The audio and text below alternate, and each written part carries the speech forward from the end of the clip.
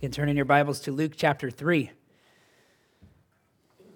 We'll be looking at the genealogy of Jesus Christ this afternoon, which we've had several questions about this in the past. And sorry to tell you, you may still have some questions when I'm done with this about this passage. But in light of the fact that I almost always have Matt read all of these difficult names, I should ask him to read the passage of Scripture for you this afternoon, but no, I won't put him on the spot. Luke, as we know, has been slowly and steadily building towards the ministry of Jesus.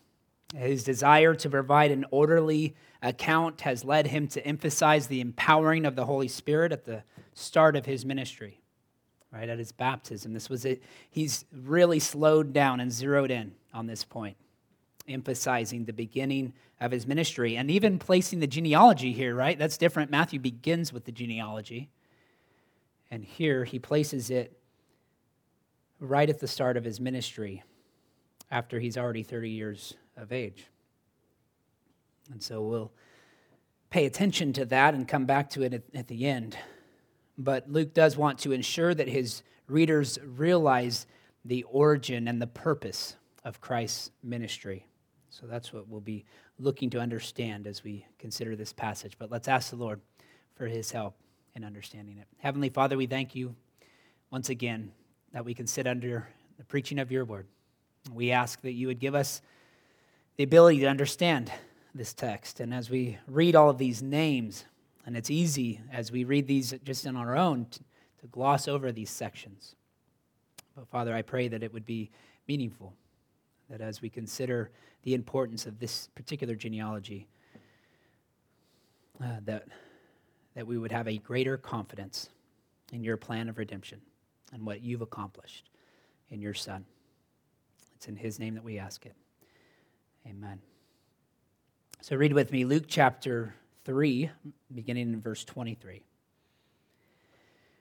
Jesus, when he began his ministry, was about 30 years of age, being the son, as was supposed, of Joseph, the son of Heli, the son of Matthat, the son of Levi, the son of Melchi, the son of Janai, the son of Joseph, the son of Mattathias, the son of Amos, the son of Nahum, the son of Esli, the son of Nagai, the son of Maath, the son of Mattathias, the son of Simeon, the son of Josech, the son of Joda, the son of Joanan, the son of Resa, the son of Zerubbabel, the son of Shealtiel, the son of Neri, the son of Melchi, the son of Adai, the son of Cosam, the son of Elmadam, the son of the son of Joshua, the son of Eleazar, the son of Joram, the son of Matthat, the son of Levi, the son of Simeon, the son of Judah, the son of Joseph,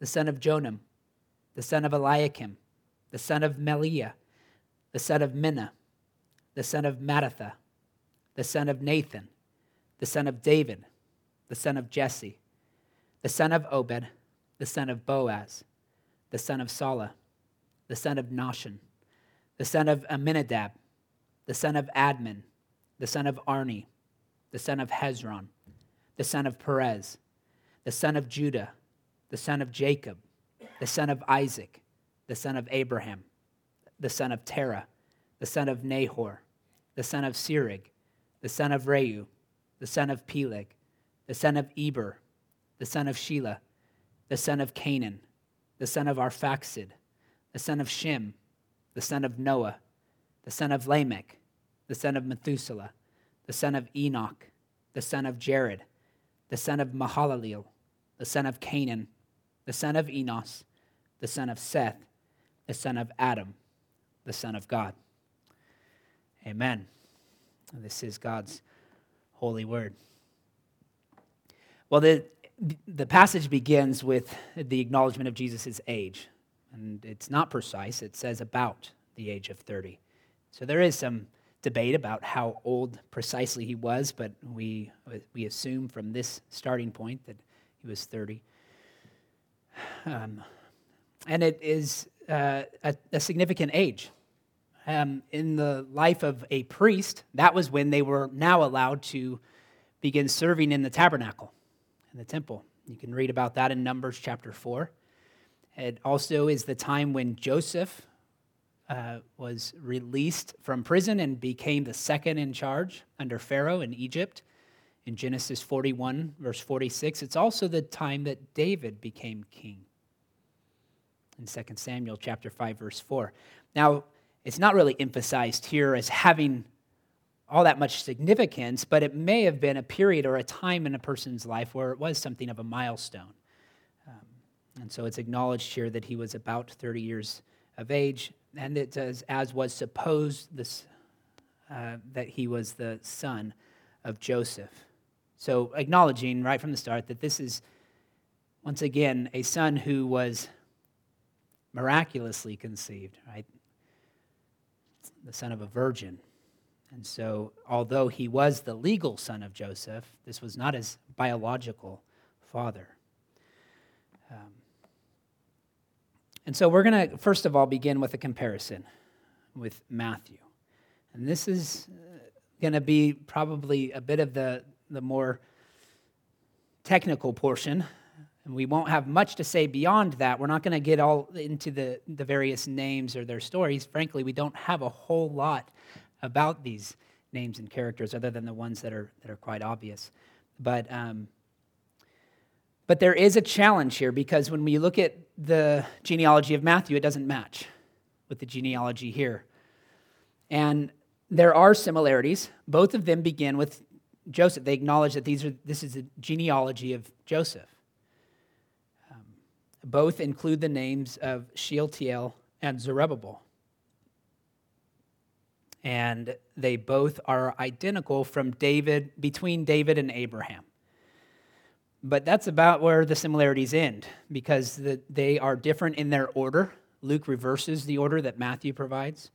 And from Matthew begins the account, or ends it, however you want to look at that. He begins with Abraham and works his way to Jesus, whereas Luke goes all the way back to Adam. Right? He doesn't stop at Abraham. And the emphasis there most likely is that Matthew seems to have targeted much of his gospel to the Jewish community. Right? He assumes things as he's writing about them.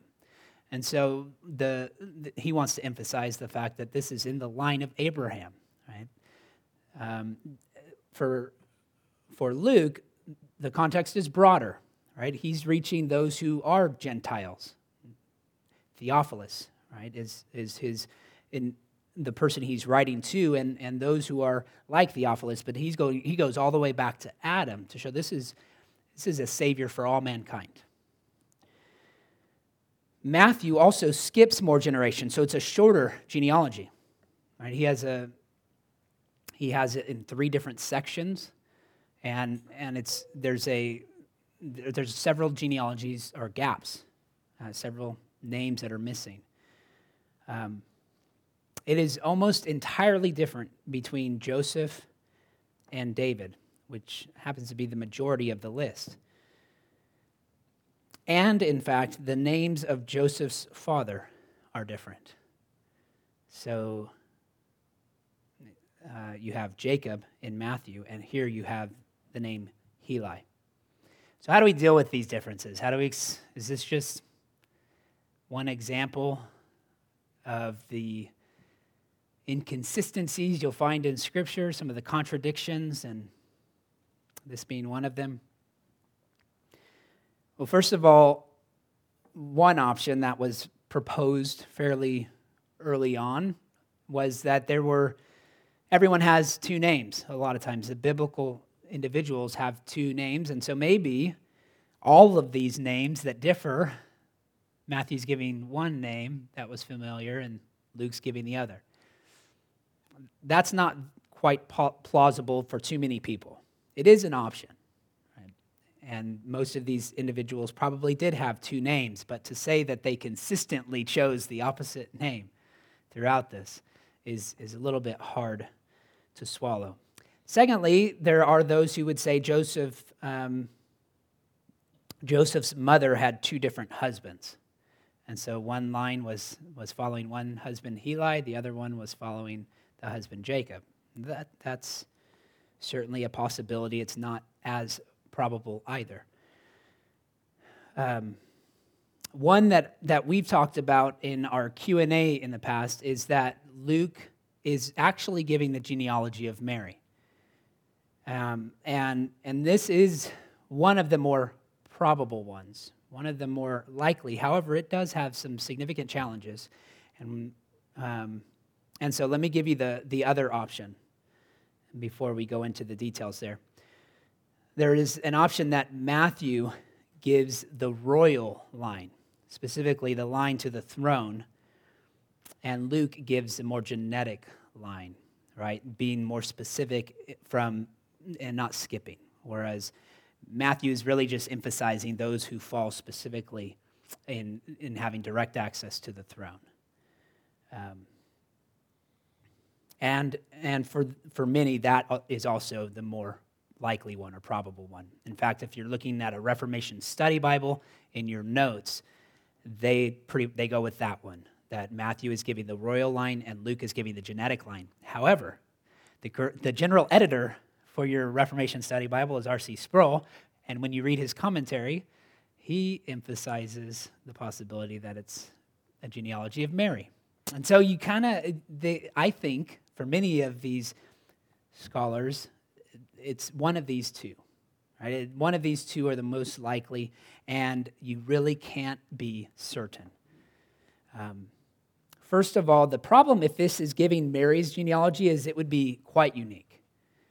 Very few Jews traced the line of the mother. There had to be really special circumstances, and of course, those who take that view would say, well, this was quite a special circumstance, all right, given that Joseph was not the biological father. But it does say Joseph here. It doesn't say Mary. So now we have to have this we have to deal with the problem of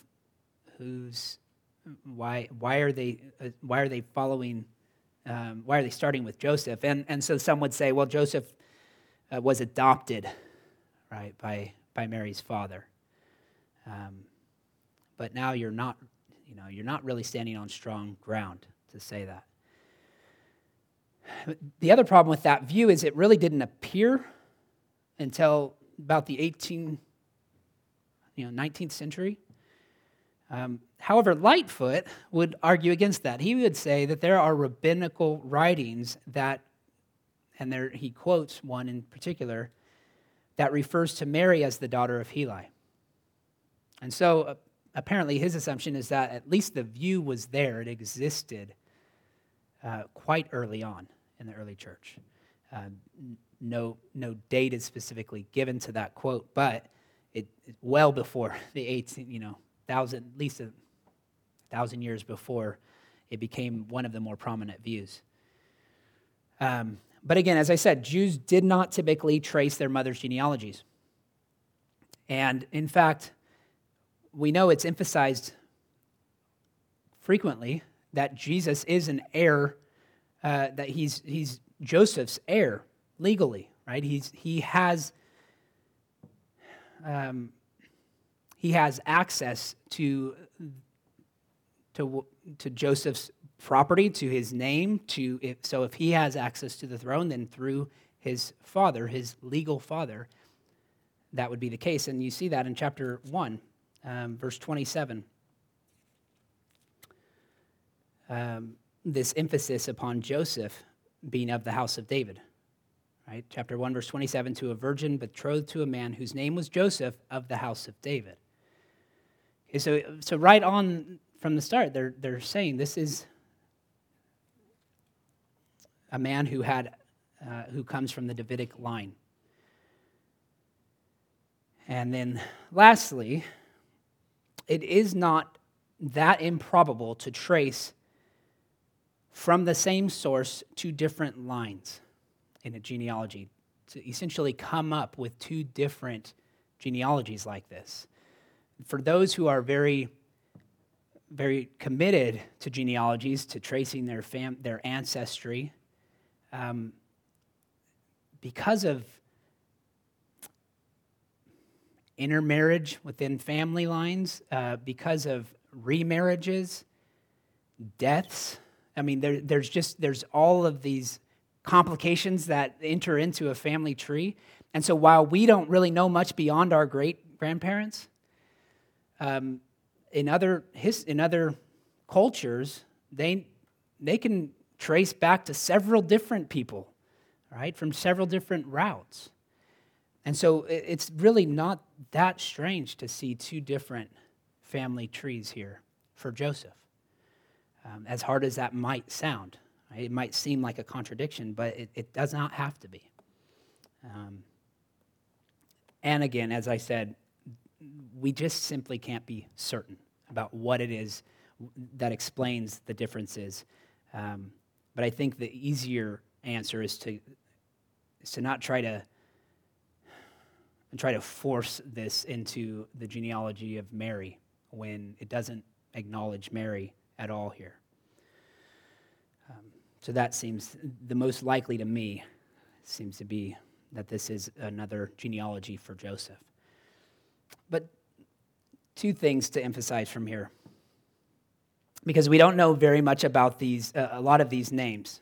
Right? We see the names in the Old Testament, many of them, but we don't know much about the individuals here.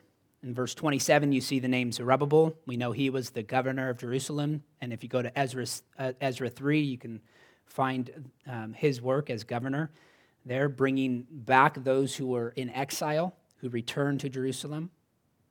You have the name Nathan, which in verse 31, which is a distinction from Matthew, because Matthew, if he's following the royal line there, wants to point to Solomon.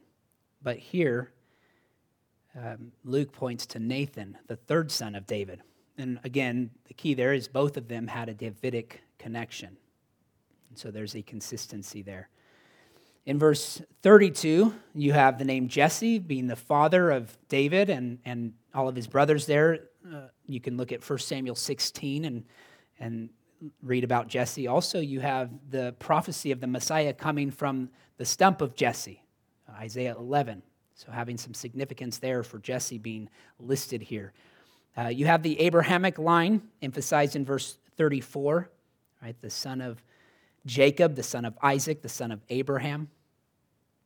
And then you have several names beyond that you can find also in the genealogies found in 1 Chronicles chapter 1 and 2, as well as the genealogies in Genesis chapter 5 and Genesis 11. And so we could certainly look at all of those passages and study them more, but all I want to emphasize here in just a few minutes is that there is some value, right, to family history, to knowing something about your family history. And for some, they value that more than others. Certain cultures value that tremendously. The Western world is mostly indifferent to the names that we find in our heritage. But tracing the family line, if you've ever tried to do that yourself, oftentimes reveals names that you wish weren't there, right? You find out that you're related to people that you wish you weren't related to. But we don't get to decide that, do we? We're born into a family. Now, interestingly enough, Jesus, being the second person of the Trinity, had some control over that, right? Had some sovereignty over his family tree, and these are the names that we find in it. Many sinners, and many people who are fallen. The church is made up of all kinds of people with all kinds of family histories that we can trace back in every direction, but all of them return to Adam. All of them point to our fallen nature, our sinfulness, our need for a Savior, one who is not just the son of Adam, but also the Son of God. And what's unique about this genealogy, it's the only genealogy in all of Scripture, even in the rabbinical writings, which include God in the genealogy, which concludes here, the Son of God. Now, if you just are reading it as a genealogy, it's talking about Adam being the Son of God, right? And in that sense, all of us are children of God, right? We're made in his image. But to include it so uniquely, so distinctly here, I think Luke is emphasizing something. He wants us to conclude here recognizing that this Savior has come in the line of man, come in humanity, and he has brought God to us, right? In 1 Corinthians chapter 15, verse 22 and 45, we read this: "For as in Adam all die, so also in Christ shall all be made alive." And then verse 45, "Thus it is written, the first man, Adam, became a living being. The last Adam became a life-giving spirit." Right? So Adam brought sin into the world, but Christ, not only sin, but sin and death, Christ brings life. The first Adam became a living being. The last Adam is a life-giving being. He gives life. He brings life. He offers eternal life for all who repent and believe. And we see in Romans chapter 5, verse 17, "For if because of one man's trespass death reigned through that one man, much more will those who receive the abundance of grace and the free gift of righteousness reign in life through the one man, Jesus Christ." So with all of the sin and misery and fallenness that we've received from Adam, we get life and grace and righteousness in Christ. Right? All that Adam lost, Christ has won. And so Christ alone can bring true reconciliation. Right? It's through Christ that we can be reconciled to God. But even more than that, as we read in Ephesians chapter 2, he brings us reconciliation with one another. We read, "Therefore remember that at one time you Gentiles in the flesh called the uncircumcision by what is called the circumcision, which is made in the flesh by hands. Remember that you were at that time separated from Christ, alienated from the commonwealth of Israel, and strangers to the covenants of promise, having no hope, and without God in the world. But now, in Christ Jesus, you, who once were far off, have been brought near by the blood of Christ. For he himself is our peace, who has made us both one and has broken down in the flesh the dividing wall of hostility by abolishing the law of commandments expressed in ordinances, that he might create in himself one new man in place of the two, so making peace, and might reconcile us both to God in one body through the cross, thereby killing the hostility. And he came and preached peace to you who were far off, and peace to those who were near. For through him we both have access in one spirit to the Father's. So then you are no longer strangers and aliens, but you are fellow citizens with the saints and members of the household of God, built on the foundation of the apostles and prophets, Christ Jesus himself being the cornerstone, in whom the whole structure, being joined together, grows into a holy temple in the Lord. In him you also are being built together into a dwelling place for God by the Spirit. So not only have we been brought near by the blood of Christ, united to Christ, but Gentiles are no longer strangers and aliens to the people of God. We are one in him. We are all the household of God. Right? And so in conclusion, we compared this genealogy with Matthew, and we wonder, why would Luke place Jesus' genealogy here? Right, in the 3rd chapter. Matthew begins with it. Luke's purpose seems to be to connect Jesus' messianic calling with the beginning of his ministry. Right? He was the son of Adam. He became man. He took on flesh in his birth.